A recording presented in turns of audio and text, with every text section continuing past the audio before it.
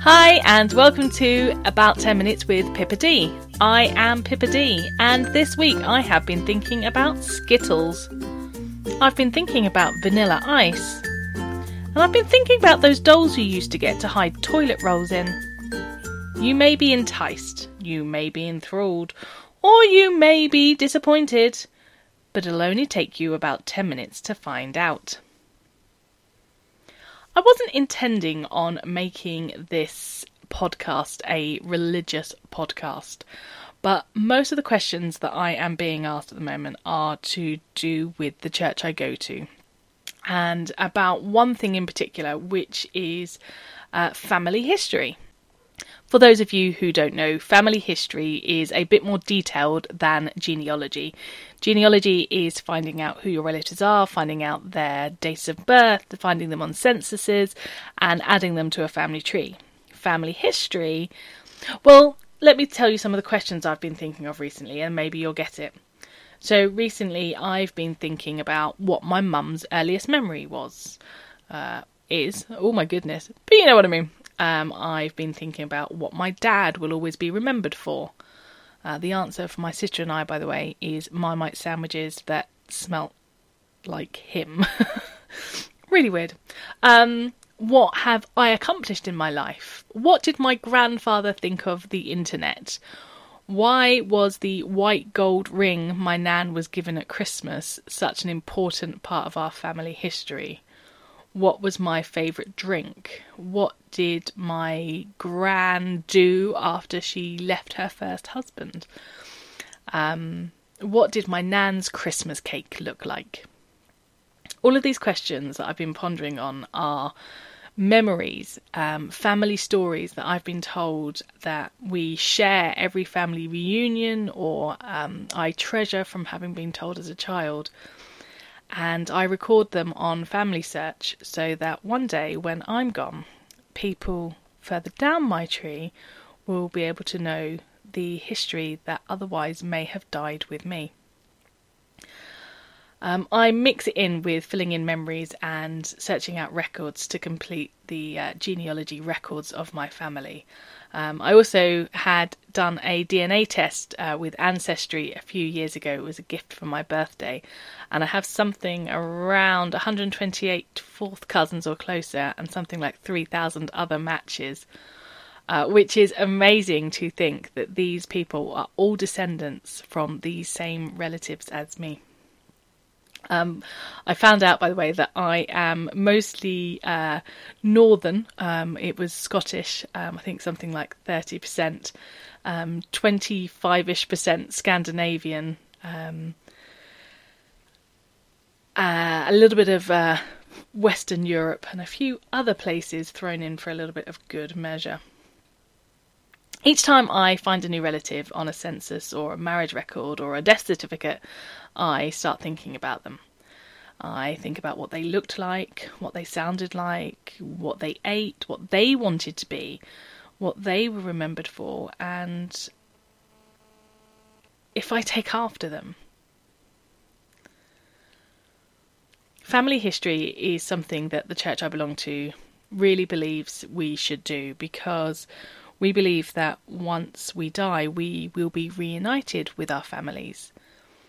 Our families have made choices in their lives for us to live the lives that we are living. So I think it's important to know our family history, not just because I believe after death I'll be reunited with these family members, but I think I'm understanding more and more these days that the lessons of the past are something that we mustn't forget. And what better way to learn them by learning about my ancestors? I think I'm coming to understand that I'm more than just me. I'm an accumulation of all of those who have come before me. I've learnt lessons through stories that have been passed down. You know, I understand that there are ups and downs and rough and smooth patches in all families. But in the end there is love. A passing on of experience and knowledge, and even though one day I will be gone, my descendants will know of me. probably it will be because I'm a horrible warning to them, but they will still know of me. Today being Armistice Day, I think most of our thoughts are turned to those who have come before us. Armistice Day, or the Armistice, was an agreement to end the fighting of the First World War. It was a prelude to the peace negotiations. And of course, as we all know, it began at the 11th hour on the 11th day of the 11th month. And we commemorate it with a 2-minute silence. For the last few years, I've had the privilege of marching in the Remembrance Sunday Parade with the brownies that I am a brown owl for, or have been to stand and witness Topender marching with the guides unit that she's attached to. It is a very humbling experience, and sometimes I get emotional over it because I know that the children who are marching, who now outnumber the number of people who have been in active service, who march along with us or are pushed in wheelchairs, some of them are the same age as the people who fought for us. And we're very lucky that these children do not know the atrocities of war as our ancestors did. When I was young, our primary school taught us a song called Last Night I Had the Strangest Dream, which turns out to be a very famous anti-war song written by a folk singer called Ed McCurdy. I think that's how you pronounce his name. I'm honestly not sure. The song itself has been recorded into, I think, something like 76 different languages and has been covered multiple times by multiple people. Simon Garfunkel, for example, were quite famous doing it. Johnny Cash, Garth Brooks. I think the most recent was Charles Lloyd back in 2016. It was before November 1989, though, that we were taught it. And it was in November 1989 that I remember it having special significance. I don't know if you know your history very well, but November 1989, this was when the Berlin Wall was dismantled. Sorry, I need to apologise. My voice keeps breaking in this podcast because I keep crying.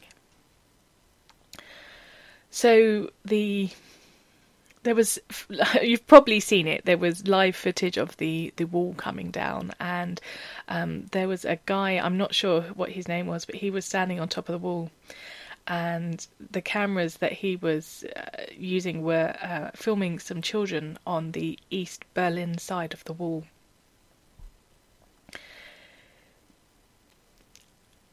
And they were singing this song. And little me recognised it despite it being in a different language.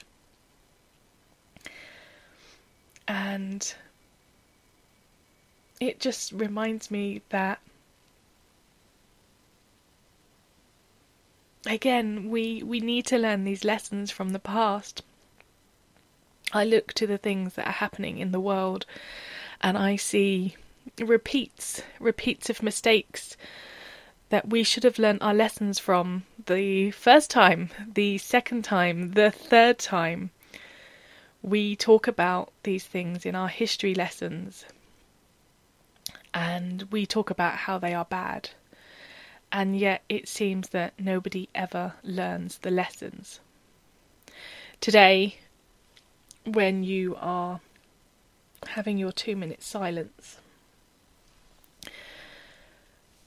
take a moment to think of all the people who have passed so that we would have the freedoms to be able to stand up to people not letting us have freedoms.